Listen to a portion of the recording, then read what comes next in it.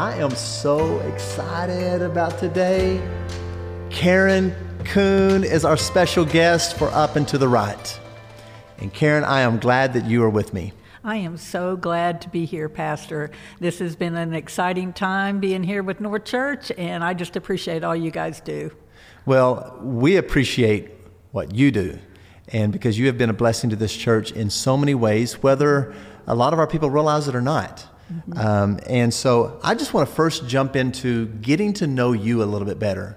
Could you tell us a little bit about your story, the Karen Kuhn story? Not Teen Challenge, not Freedom House, but Karen Kuhn. Okay, all the guts and glory in a real short presentation here is I like to tell people that I was raised in a very dysfunctional family, Pastor, and growing up in it, I didn't realize how bad it was. As I grew up, I went into the military like when I was 17, thinking I was getting away from my problems. My family, I thought they were it. But I soon found out, even in the military, I did very well. I got promoted really fast because I'm a hard worker, and I like doing things good. But I didn't realize I had become an alcoholic. I was a functional one, but even at that age, my drug addiction had quit when I went into the military, but the alcohol took over.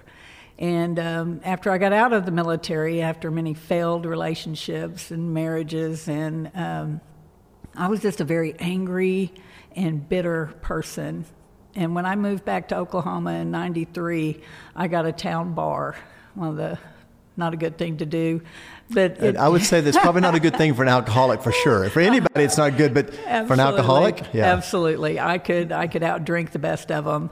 And I did, probably every day. And I didn't realize what I was doing every day was drinking to drown out all the things that I couldn't process. All the pain, all the things I'd done, the guilt, the shame, I couldn't drink it away, but I tried. And then pretty soon I got another bar in another town, and I was getting spread out thin. I was a single mother trying to raise my daughter, which I consider I was doing a lousy job at that. And then I was spread out real thin, and somebody introduced me to meth. And I thought I had got a hold of something that was the answer to my prayers, because I thought I was getting a lot more done, I was being more productive, and come to find out I had a tiger by the tail. Pretty soon it became my master, and I ended up losing everything. I had to send my daughter to live with her dad. I couldn't even take care of her. I ended up living in my car, and I hit bottom. And I really didn't know how to come out.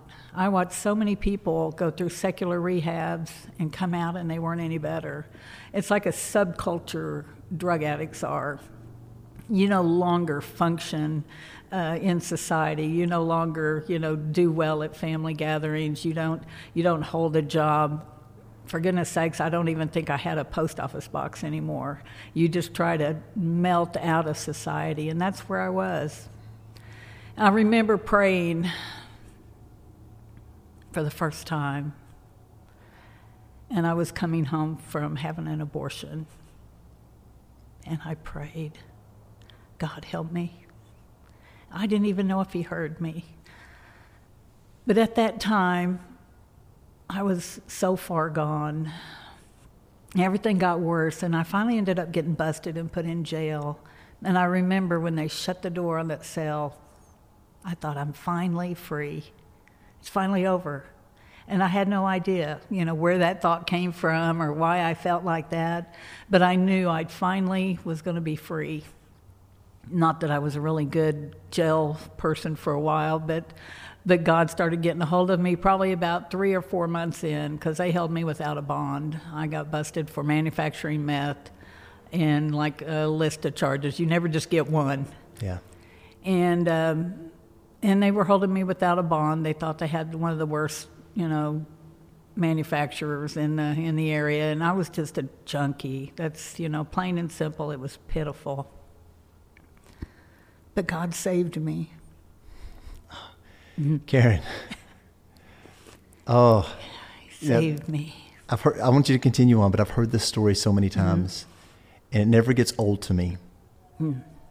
because while yours is a story of drugs and alcohol and abortion and failed marriages, all of us really have the same story, because all of us are addicted to something. Absolutely. All of us are controlled by something. Yes. Until we come to Christ and make him Lord of our life. And so if somebody's listening to this right now, I know this is that we got to stop and put ourselves in your shoes to speak, in that really to be lost is lost. Absolutely. No matter what that lostness is, because all of us were dead in our sin, and then we became alive in Christ. Amen. If we've accepted Christ and made him Lord of our life, Yes. we're all dead, and then we become alive. And Absolutely. so it's just, your deadness was a little more dramatic than some people, Yes. but we're all dead. Absolutely. Go ahead. Well, as I was in the jail cell, I was very aggressive, very angry, and so everybody was even scared to come by the little, what they call a little beanhole that they passed the food in, because I was terrible.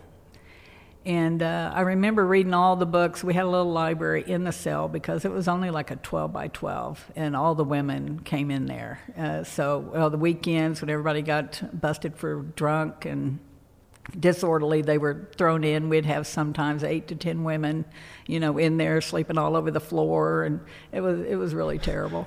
I call it the Hilton of Okemah there. So it was the Hilton? Yes, the Hilton, because we were like up on the 5th floor. Yeah, that's great. I love Got it. to see the whole town from the window. It was quite the view.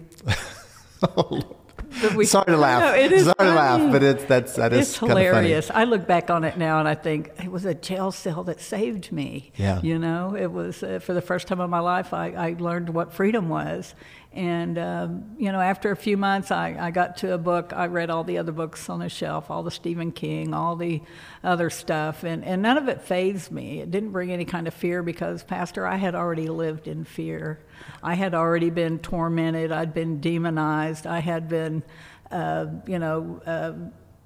what we call the night terrors that happened, because when you're a strung-out junkie on meth, you live in the night.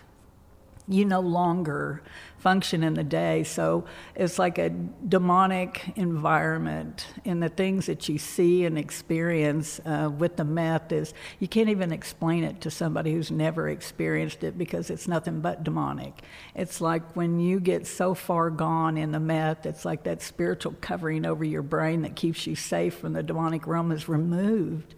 That's why there's so much death and destruction in meth, because they're either killing each other, or it has you killing yourself, because that's what it's doing. It's so destructive. So I would have been, when I tell people when I got saved, if you crossed the woman at the tombs, the man at the tombs and the woman at the well, that was me. Yeah. And that's what he had to get through. He had to get through all that fear and torment, and bring my mind back into a place to where I could separate the demonic from the reality, so I could be free. And he did it through his word. Okay, so talk to us about that. You said his word, and I've heard this story, and I love it. Tell us about that book. Tell us about what happened in your life when you grabbed that book.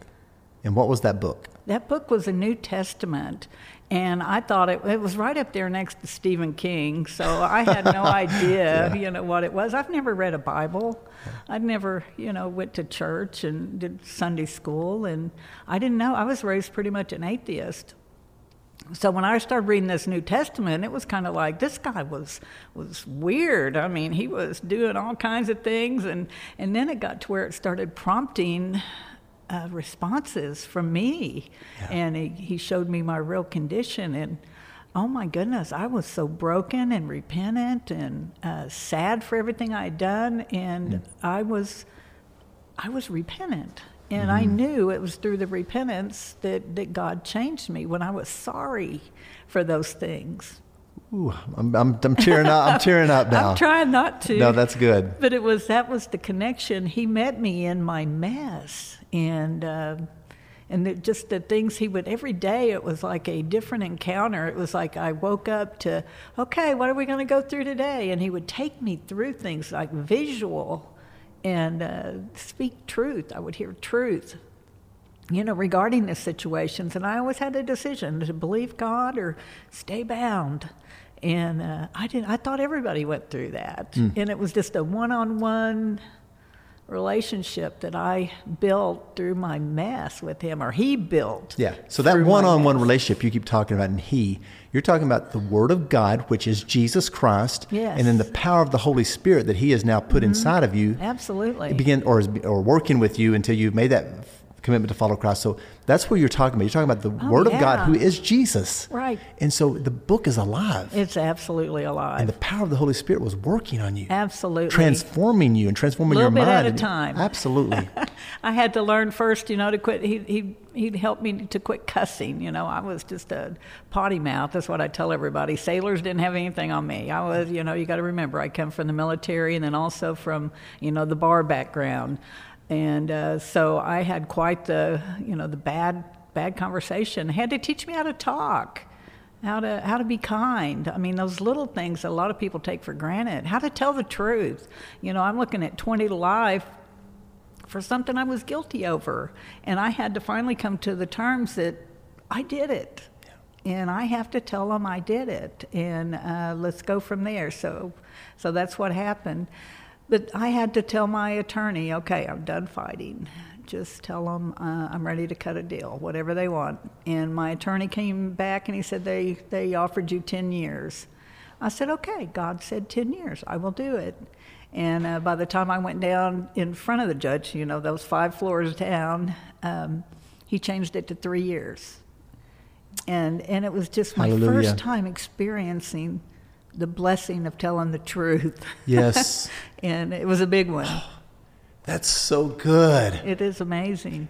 So now, Karen, I want to go to a special section of our Up and to the Right that we do, and it's called Let's Talk It Over. So I want right now, we're going to get ready to just jump into Let's Talk It Over.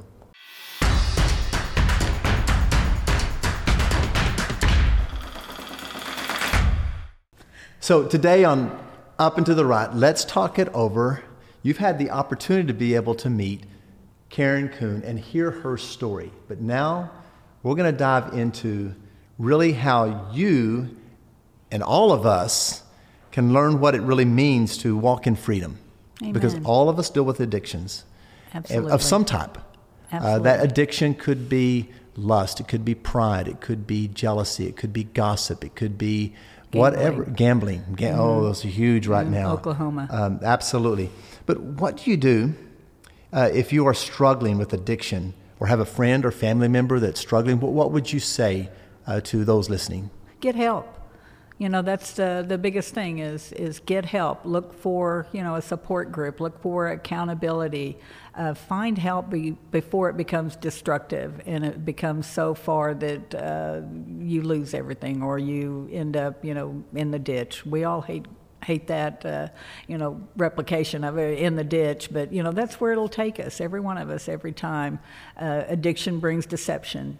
And then once we get into the deception, it's almost difficult. It almost takes somebody else pointing it out, for us to go, well, yeah, well, I think I do have a problem. So, yes, get help.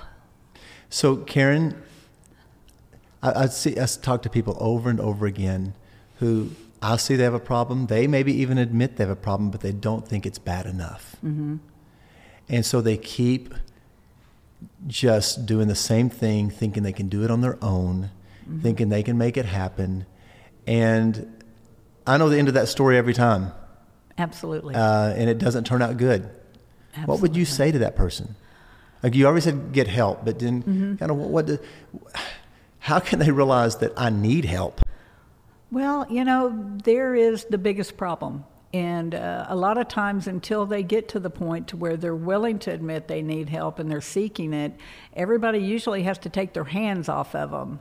Let them have the consequences for their decisions and their choices and make sure that you set boundaries. And don't enable them. Absolutely. That's the biggest problem right there. And we all are guilty of that, whether we because we love them. We don't want them hurting, but we're not helping them either. Yes. We're being God is what we're doing. We're trying to control the situation. And that's that's what our biggest difficulty when we're dealing with parents and their children in addiction is they just keep rescuing them. And I always tell them you're gonna love them to death if you don't get your hands off of them. Literally, love them to death. And that's exactly the truth. And it's very sad. I mean, I hate being the one to always tell them the bad news, but it's very true. I heard it said, Dr. Jack Smart said in our classes the other day, he said, mercy for the first time you rescue. After that, it's enabling. And it's one of those things you have to just wrap your mind around that. The first time is, I'm going to help you this time, but you've made a bad choice. Next time, you're on your own. And those are so hard, especially when we have mothers with children or things like that. We just go, well, we can't let them be out on the street. And those are hard. But tough love is very real. And I believe when we take our hands off, allow God to do what he needs to do, the change will happen. You sound very convincing that that God can do a better job than we can. Every time. And I've seen it time and time again. And that's one of I think the biggest hindrance for people getting well is the enabling. If it's not the parents, then it's a grandparent, or if it's a sibling, you need to do the intervention where you all decide to say, no, I'm not, I'll help you get into a program, or I'll help you get to where you need to get the help. But after that, we're done. Set boundaries. So I've heard you talk about that life-controlling behaviors are in categories of idols, basically. Absolutely. What do you mean by that? They begin to be the thing that controls you. That anything that takes your sight off of God and it becomes more important to you than God, it becomes an idol. They had the word bears, and talking about the different life controlling issues you can have. It can be behavior. How many of you know people can have anger, jealousy, rage? And those all fall under behavior. Then emotions, getting to where you use your emotions to manipulate people. That's a life controlling issue. I see that one all the time. A would be your attitude. We know how those are around a lot of people. It's just always, it's about everybody else doing everything wrong. It's not your responsibility. And I believe it's R is relationships. You run into those people that'll go from one bad relationship to another. I was one of those people. It's like you got these little radars on, and you can pick out the worst one in the area, and it's only because you're carrying the same critters, is what I call it, and you're always going to migrate to each other. It's like it's a spiritual pull. So you'll get the ones that have been hurt, and they're going to hurt, and that's just what you're going to magnet to. Or you can have substance. So it comes in all those different areas, and they all can become idols. So after this addiction sets in, the stronghold comes, and talk to us a little bit about that. What delusion sets in, blindness. Talk to us about that. Well, what happens after that is a lot of times denial. Of course, I'm not that bad. I could stop any time, or when it's under any of the other areas of relationships or emotions, an angry dad coming home from work. All those things are still detrimental to the family dynamic, and they don't see it. I used to tell everybody, if you take the example of a good, loving father comes home from work, and usually the dog greets him at the door. He pets the dogs. The kids come running. He loves them, loves on them. And then, of course, greets his wife. Has a bad day at work one time, comes home. He's angry. Dog comes running to him. He kicks the dogs and he tells the kids, not right now. And the whole house is in upheaval. And he does nothing. Then it makes it easier for it to happen again. Yes. And again and again. But that's where repentance comes in. Yes. If you kick in that spirit of repentance and deal with it as, correctly, ask for forgiveness, repair the family, and commit to not doing that again as it happens, then the likelihood of it happening again is much, much less. Yeah. So it's the same way with all addictions. Now, you talked about repentance. Absolutely. Repentance is more than just admitting something. There's it's turning around. Absolutely. It is an about face. Total. It is 180. You're going one way, you turn around and go the other way. So in regards to repentance, though, I see a lot of people that they want to confess it to themselves and it just them and God without bringing somebody else into it. But the Bible says confess your sins one to another so that you may be, what's that word? Healed. And so what happens is they may confess their sins, but they're not getting healing. Right. Because it's just them saying, I admit, but you got to be able to confess it to others. Exactly. And then also, Karen, speak to this a little bit because I see people that, I think when we're controlled by anything other than Jesus Christ, it's like an emotional fog. Absolutely. And we cannot see clearly. It's like if we're driving down the road and a fog bank sets in, a real deep fog, you got to slow down. You got to be careful. But then literally, if you're in something so deep, you actually need somebody else to help lead you. Come alongside, absolutely. And so I know with Teen Challenge, that's what a Teen Challenge does.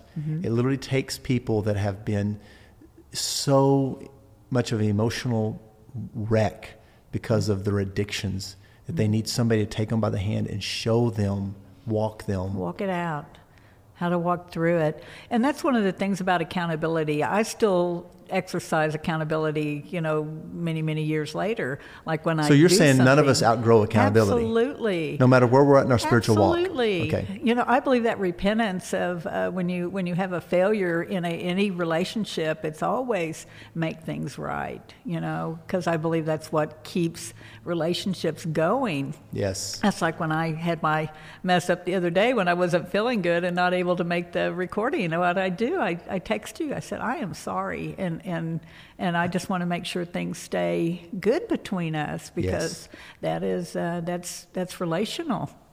I find that very, very important. Repentance is so powerful. There's some curriculum. It's called the Walk of Repentance, and it's by Pure Life Ministries. And it is absolutely rock your world curriculum that our ladies at Freedom House loved because it gave them the idea and understanding of how important repentance really is and what it looks like. Because we just think it's just our sin. We just turn around from it and we're good. And what I've always told them, even when I was, the Lord was taking me through a lot of my past issues, I would say, yes, Lord, I've done that to them and I'm sorry. And if you have me go to them when I get out of prison, I will, and I'll make it right. Because that was my heart. It was, I wanted everything to be cleared out of the way. So my relationship with God would be, pure. Yeah. And I think that's a missing dynamic is that extra step. I'll go make it right. I'll go do whatever you want me to do because my relationship with God was so much more than eating a little humble pie. That is so good. It's so good. Now, Karen, to kind of wrap up, let's talk it over. Let's talk a little bit about what does North Church offer, and specifically a group that's starting right now. Yeah. LIFT. Talk to us a little bit about that. Yes, sir. We call them LIFT groups, and they're living in freedom today. I firmly believe in that word you hit a while ago as accountability. And when you're struggling with any life-controlling issue, whether it be something that's, what everybody calls drug and alcohol, those big ones, or it's, eating disorder, cutting, emotional distress, whatever your battle is, there's a group we want to bring together to where you can be heard. But this group is also not just for people that are struggling. Maybe they have been growing and been moving forward in their walk with Christ. This group is also for those individuals. Absolutely. I call it the cleaning out because I believe we all need that occasional spiritual, house cleansing. And doing the curriculum will take you back to areas that'll refresh you and get you back on the right track. Because I think a lot of us gravitate toward, moving away from God and reading our Bible and praying. We start feeling dry and wondering why. And sometimes we got stuff in the way. And it's a way for God to get back in that relationship with you so you can hear from Him again. Well, Karen, this has been wonderful. Yay. And so if they want to find out more about LIFT, just simply They can, I assume they can text the church, or they Absolutely. can call the church, or they can email, or when they come to one of our weekend experiences, just put it on a card, or visit with you in the lobby if you're in Oklahoma City. Right. So you can there. probably find you. Yes, we're going to have a team out at the table for the rest of the month, and it's sign up for anybody who's interested in the classes. And we just hope to see a big turnout when we start April, second week of April. Second week of April. We'll figure it out, okay? Second week, that would be April the 11th. Okay, I believe. that's it. I believe it's April the 11th. So, hey, I am so glad that you joined us. I am excited that Karen Kuhn could sit down with me today and you could be able to hear her story and then also be a part of Let's Talk It Over. So, until next week, I look forward to seeing you again on Up and to the Right. Amen.